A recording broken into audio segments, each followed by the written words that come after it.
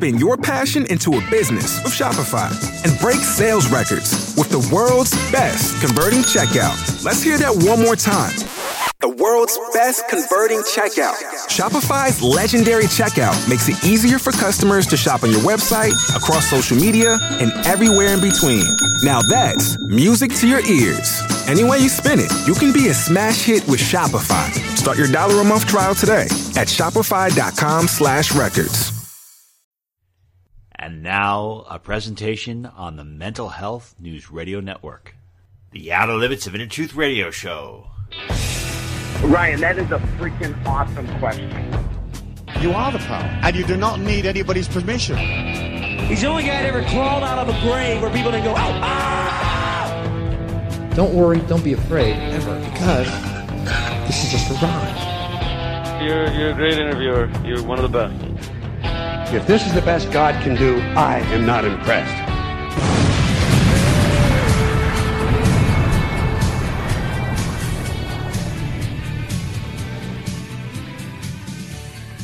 Good evening, everyone, and welcome to the Outer Limits of Inner Truth Radio Show. OuterLimitsRadio.com. I'm your host, Ryan. Tonight, our featured guest, who makes his fourth appearance, needs no introduction. There's not enough praise you can bestow upon Brandon Smith. This gentleman, critical thinking extraordinaire, he is a treasured asset to the freedom movement. He points out things that I think everyone knows, but then all of a sudden he puts it all in a clear, concise manner and ties all the dots together. He's just fantastic. I love his articles. I always share his writings with people. And I think that when you read his information, when you hear him speak, it's very empowering because you know he's just this major force in the freedom movement. I'm so glad he's working with us. Let's begin tonight's program. It is a great honor to once again welcome back to the show Brandon Smith, founder of Alt Market and passionate freedom advocate. You can learn more about him by going to his website at alt-market.us. I have to say that I read all of Brandon's articles. I think they are very fascinating, and he seems to be such a straightforward thinker. I think he's always 3 or 4 steps ahead of a lot of people. Mr. Smith, welcome back to our show. Hey, it's great to be back. Thank you.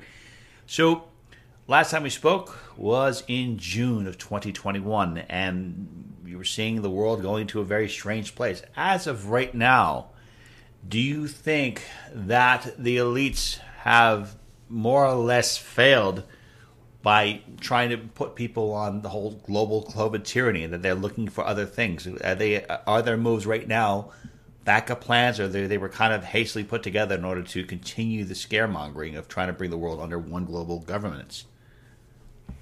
Yeah, I think my attitude is pretty much the same, or has been over the past year, and that's that the COVID agenda itself, the plan to put people on a vaccine passport system, the plan to keep mandates in place indefinitely, I think that plan has failed. I think it's pretty clear that it has failed. Wherever they were successful, in places like China, for example, that's staying in place. The places where they were successful, the vaccine passports and the mandates those people are stuck with those. But that has not happened throughout most of the world. I think most of the world, they have failed to push that agenda through. So now we're on to Plan B, which seems to be Ukraine, Russia, and an economic world war is what looks like the next plan will be. Okay. And reading some of your previous articles, there was a plan for the Great Reset. And it seems that in this plan, the goal is to collapse various governments, including the U.S., and bring it under one authoritarian rule. When you look at the way the U.S. is, there are certain states that have not capitulated to this. But I do wonder if it is only a matter of time. If sometimes if you get a virus, and even if you have a small portion of the virus, does it ultimately infect the entire host? I mean, is the U.S. more or less? I mean, right now we have more freedom here than most people do. But are there, even the states that resist the Great Reset, is there a probability that they will eventually get under that tyrannical control because you have remnants of the population that are keeping the embers of tyranny alive? Well, I can only theorize on that because I think a lot of people, if you were to go back a couple of years before the pandemic event, a lot of people used to tell me and argue with me about the idea that conservatives and conservative states, red states, would capitulate right away, that they would just roll over as soon as tyranny was enforced, and that conservatives were all talk and that we wouldn't do anything when the time actually came. Well, that was proven quite wrong, actually. That was proven very wrong. And it's something I've been saying for a long time, is that no, people who are conservatives are generally pretty stalwart defenders of the Constitution. And you're not going to get these people to just submit because they don't care about the loss of comfort. They don't care about, they're not going to roll over just because they want a few creature comforts and they want the system to remain functional enough so they can, have their jet skis and their McMansions and all of that stuff. They're not going to roll over for that. They have higher principles than that, and people will fight back. And as soon as, not long after the pandemic started, we saw that with the red states. We saw, at least 20 red states immediately start to move to block the mandates. And, I think a lot of those people, they were wrong. They thought that conservatives would roll over, and we didn't. So, is there a line, is there a stage at which conservatives might capitulate? Is there a stage where it gets bad enough where conservatives give up? I don't know. But I think that line, I can only speak for myself, and that line for me, it doesn't exist. I'm not going to give up, and I think there are millions of people out there that are just like me. Well, I will stand with you and stand by your side because I feel exactly the same way. Never going to capitulate to this, because once you capitulate, it's over. And just such a shock with everything. There are people out there that listen to our show, Brendan, that would not identify themselves in any political party. They would identify themselves as just individuals who do about their own way. They do not wish to harm anyone else. They want to live free. For individuals who are not aligned to any particular party or ideology, does that put them at a disadvantage? Is it beneficial for people who are, say, for example, are partyless, or maybe in the Larkin Rose camp, who just don't believe in any relevancy of authority? Is it in their best interest for the time being to align to a particular political party in order to resist anything else out there and then pull away? I mean, what do you think is a better strategy at this point? Should individuals remain individuals, or should they align themselves with just groups that share the same vested interests of resisting this great reset for the time being?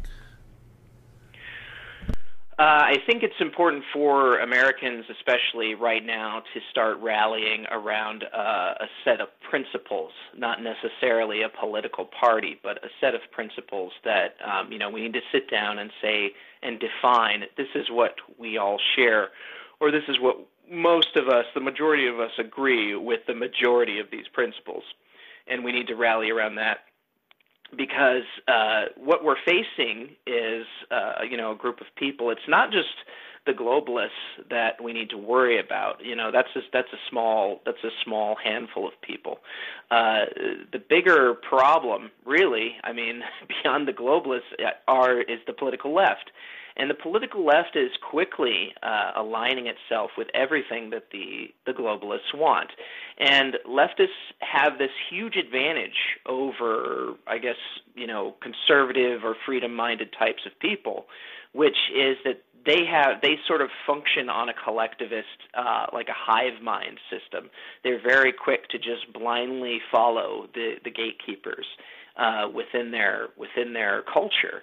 And this is obviously, it's a weakness because they can be misled very easily, but it's also a strength because they can form form up mobs and organize very quickly, and they become a threat very quickly. And this is something that conservatives, freedom advocates, libertarians, whatever. There's so many different factions of or groups of people within the liberty movement. This is something that we have a huge problem with because we do not tend to organize very well.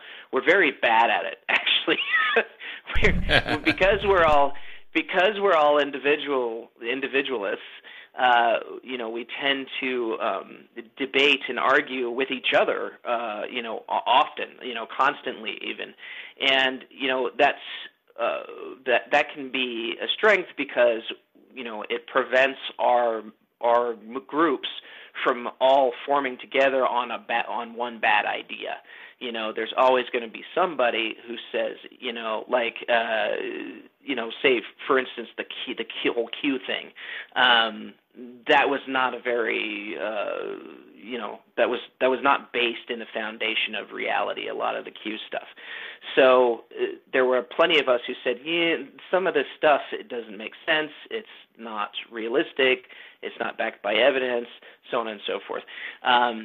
So it's good that there are people within the liberty movement who question everything, and we debate with each other.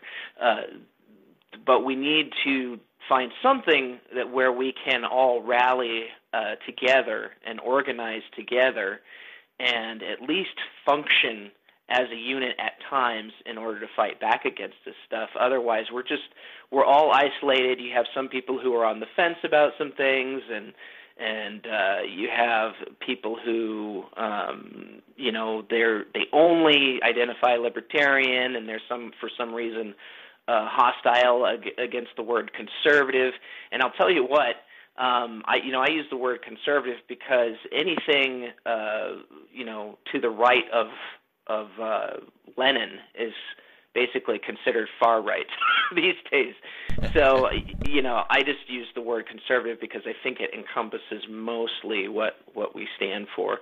I don't think you need to join the GOP or be a Republican in order to do that, though. Really appreciate that answer, and I'm glad you brought that up, that the groups of people do seem to be aligned. And as far as the left goes, it's really strange, but I think that some of the underlying principles were like, okay, let's just be pro-peace, let's be pro-civil liberties. I mean, these are ideals that were preached years ago, and I don't think there's anything wrong with that. I think it's great to be more pro-civil liberty. I think it's great to be against war. But it's kind of strange how things happen, and I don't know if the same thing is going to happen with other political parties. Are they going to be co-opted? Are they going to change and transform?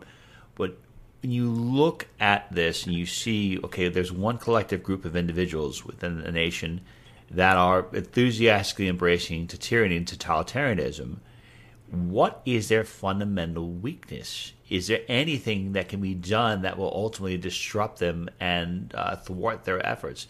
Is it going to be individuals standing up and touting and refuting what they believe in? Is there any way that you see this thing playing out where there is an end game where this collective psychosis that wants to enslave and entrap everyone ultimately gets defeated?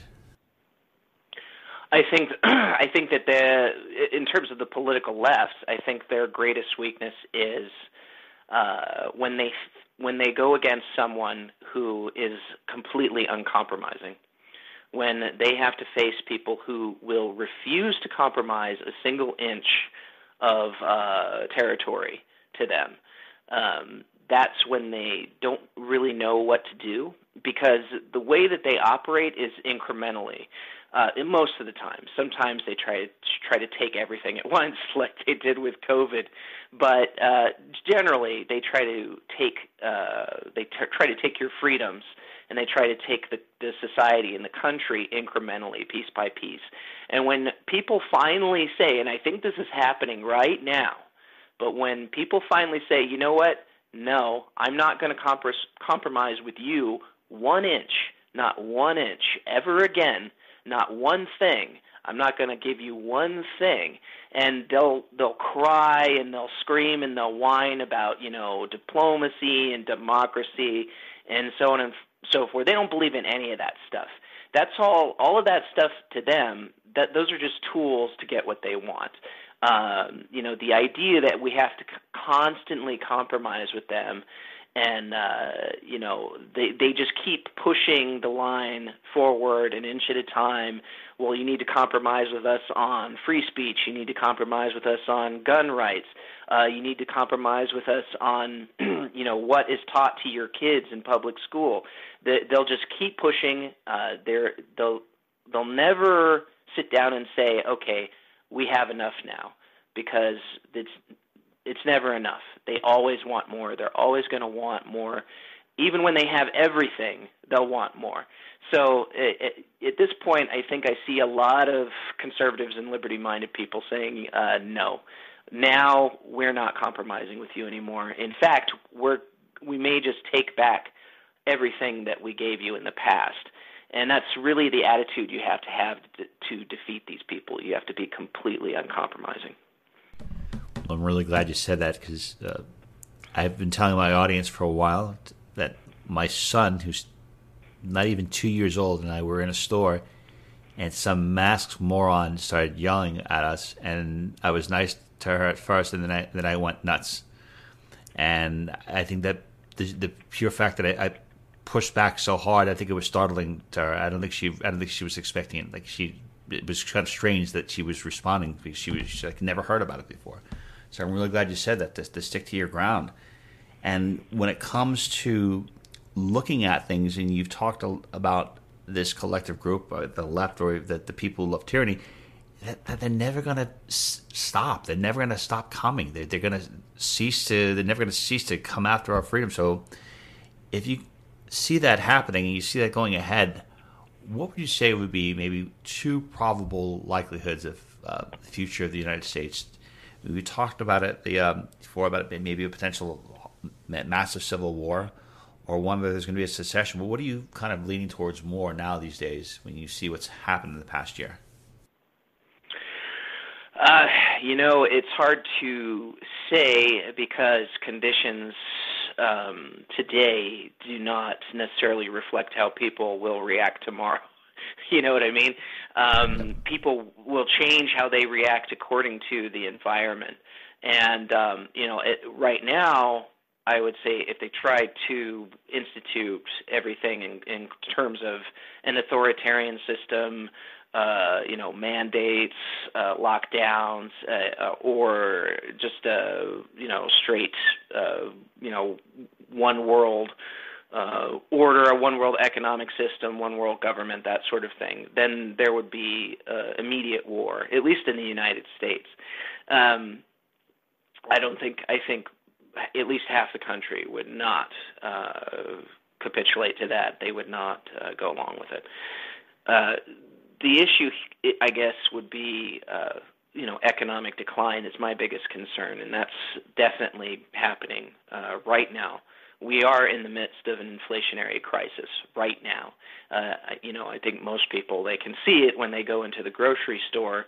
I would say, the average person's costs are, hitting at this point maybe 30% above a year ago.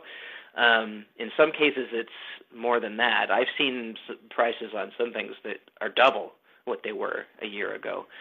So it's this sort of thing, at least historically, it can tend to weaken a society and make them susceptible to the ideas of, giving up freedoms in exchange for stability. And that's a real problem. We saw that with Weimar Germany and the rise of the Third Reich. They would not have been able to, the Nazis would not have been able to gain so much power so quickly if Germany had not just come out of an inflationary disaster. I think that people would have been a little more reticent to go along with that, but the Nazis promised stability, and the Germans desperately wanted economic stability. So I hope that Americans have learned the lessons from history and won't, submit to that kind of system and trade their freedoms for stability just because of the economy. It's hard to say how people will react, though, if things get bad enough. I agree. I don't know, how crazy things will get. Talking about Weimar Germany, I bring up this gentleman's name a lot on our show, and that's Martin Armstrong, because I'm always curious about that, because I know Peter Schiff and Gerald have all been talking about, okay, well, eventually the system's going to crash, and Peter Schiff's been talking a lot about a hyperinflationary depression, that they're just printing out too much money, and then Martin and some other people say, well, other countries have printed a ton of money, and they've gone into a tremendous amount of debt, and that didn't affect it. And Martin's always saying that, okay, well, the U.S. currency has never been canceled, that's why we're never going to see a flat-out cancellation of the currency. But he said we are going to see inflation rise substantially, and we are going to see prices getting ridiculous. And you're bringing up these economic trends about where the society is going. There recently, I don't know if this was, I imagine this is probably planned, but this whole a Roe versus Wade thing coming out, I wonder if it was meant, even if the globalists were smart enough to think about this, as a way of accelerating a migration where people are going to be entrenched more in states that share their values. If you look at various states and the reasons why people migrate, if you have three different options there, one is family, friends, two, economic conditions, or three, social values, what do you think of those three as the main primary force that's driving people to migrate? And do you think either one of them stands on alone for them people to start migrating rapidly at this point? Well, I mean, during the COVID mandates, I can speak for my area in particular, because my area in Montana has been a huge sort of migration area for people during the pandemic, and all the people that I've talked to,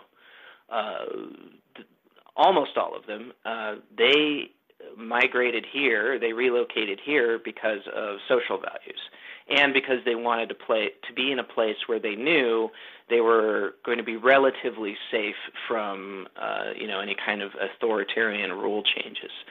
And so, I think principles, political ideals and social ideals are the main reason why a lot of these people are relocating. It's not,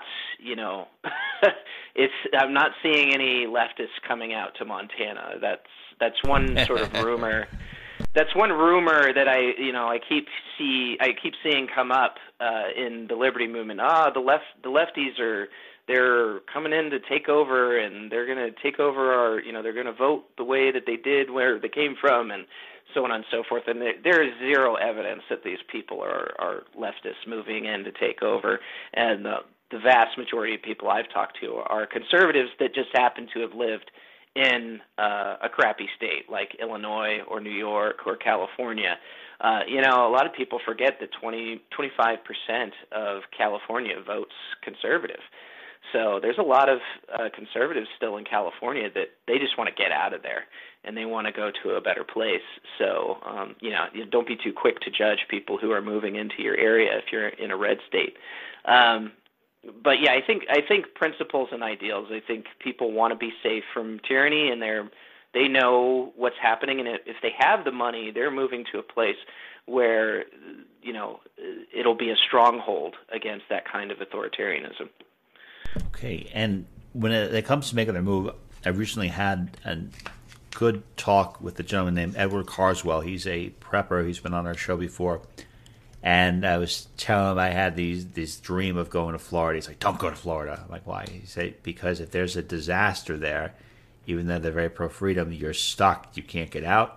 And, there's a lot of things that you have to look at your environment. So if you are examining, doing an analysis of where people should move to, political parties can change. Maybe ideologies can change, maybe not so quickly. But is that something that people should keep in mind as well? Should they keep in mind a state where they have some natural resources, where they can be away from the population, where there's other states to escape to? I mean, hypothetically speaking, if you were going to move right now and you were going to consider moving to another state, what would be your thoughts that would be going through your mind? I think that just at least in terms of a place like Florida, I think it really depends on your overall plan. Florida, I mean, they've actually proven to be very strong in terms of, conservative values, freedom values. They're one of the only states that's, actively going after the leftist agenda in their public schools. That's a huge deal. I think DeSantis is doing a great job so far. I don't put blind trust in any politician, but he's really doing a great job. So that's one factor that I think you need to consider is the state government. How are they acting? Are they putting their money where their mouth is? That's a big deal. However, tactically or strategically, it depends on how bad things get. In Florida, one of the things I would consider is the fact that the population is so huge. It's a massive population in that state, and another thing is that it's completely flat. So, I lived in Florida for 7 years when I was younger, and I can tell you it's completely flat. And it's also warm year-round. So if there was some kind of an economic collapse, then basically there's no high ground to go to. There's no terrain that kind of prevents people from just migrating back and forth, searching for food or searching for places to loot, searching for easy targets, that sort of thing. And then the warm weather year-round, again, there's nothing stopping people from just roaming around freely all year-round looking for targets to loot. So that's a huge problem, I think, with Florida. Seasons can be good. If you have a winter, that can slow people down a little bit, give you time to breathe, and reassess where you're at and what you need to do. So I think for me personally, obviously I'm in Montana, which is some people refer to as a readout state. It's a place where it can be built up as a stronghold. There's lots of changes in terrain. There can be harsh winters, so it can slow people down in the wintertime, which can be a good thing or a bad thing depending on what you're trying to do. I like the mountain states.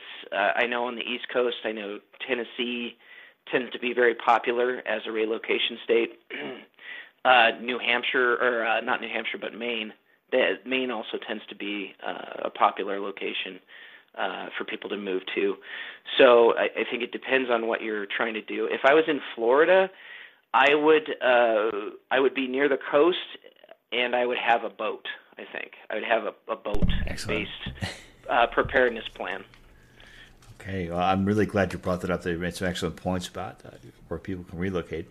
All right, Brandon, we just have time for one last question, and I'm going to bring to your attention a date of significance. Alert. I found an article on Alt Market that reads, food shortages in 6 months. The globalists are telling us what happens next. So I guess when it rains, it pours. And I love this article that you wrote because, it seems that these psychopaths are showing us exactly what they're doing. It's almost as if they think people are so stupid that they're not responding. But it's crazy. And in addition to talking about the food shortages that they're planning, apparently there's going to be an imminent false flag attack where they're going to try to do something to shut down their grid. Can you please elaborate on a mix of these two articles, what you see happening, what people can do to actually prepare for something like that?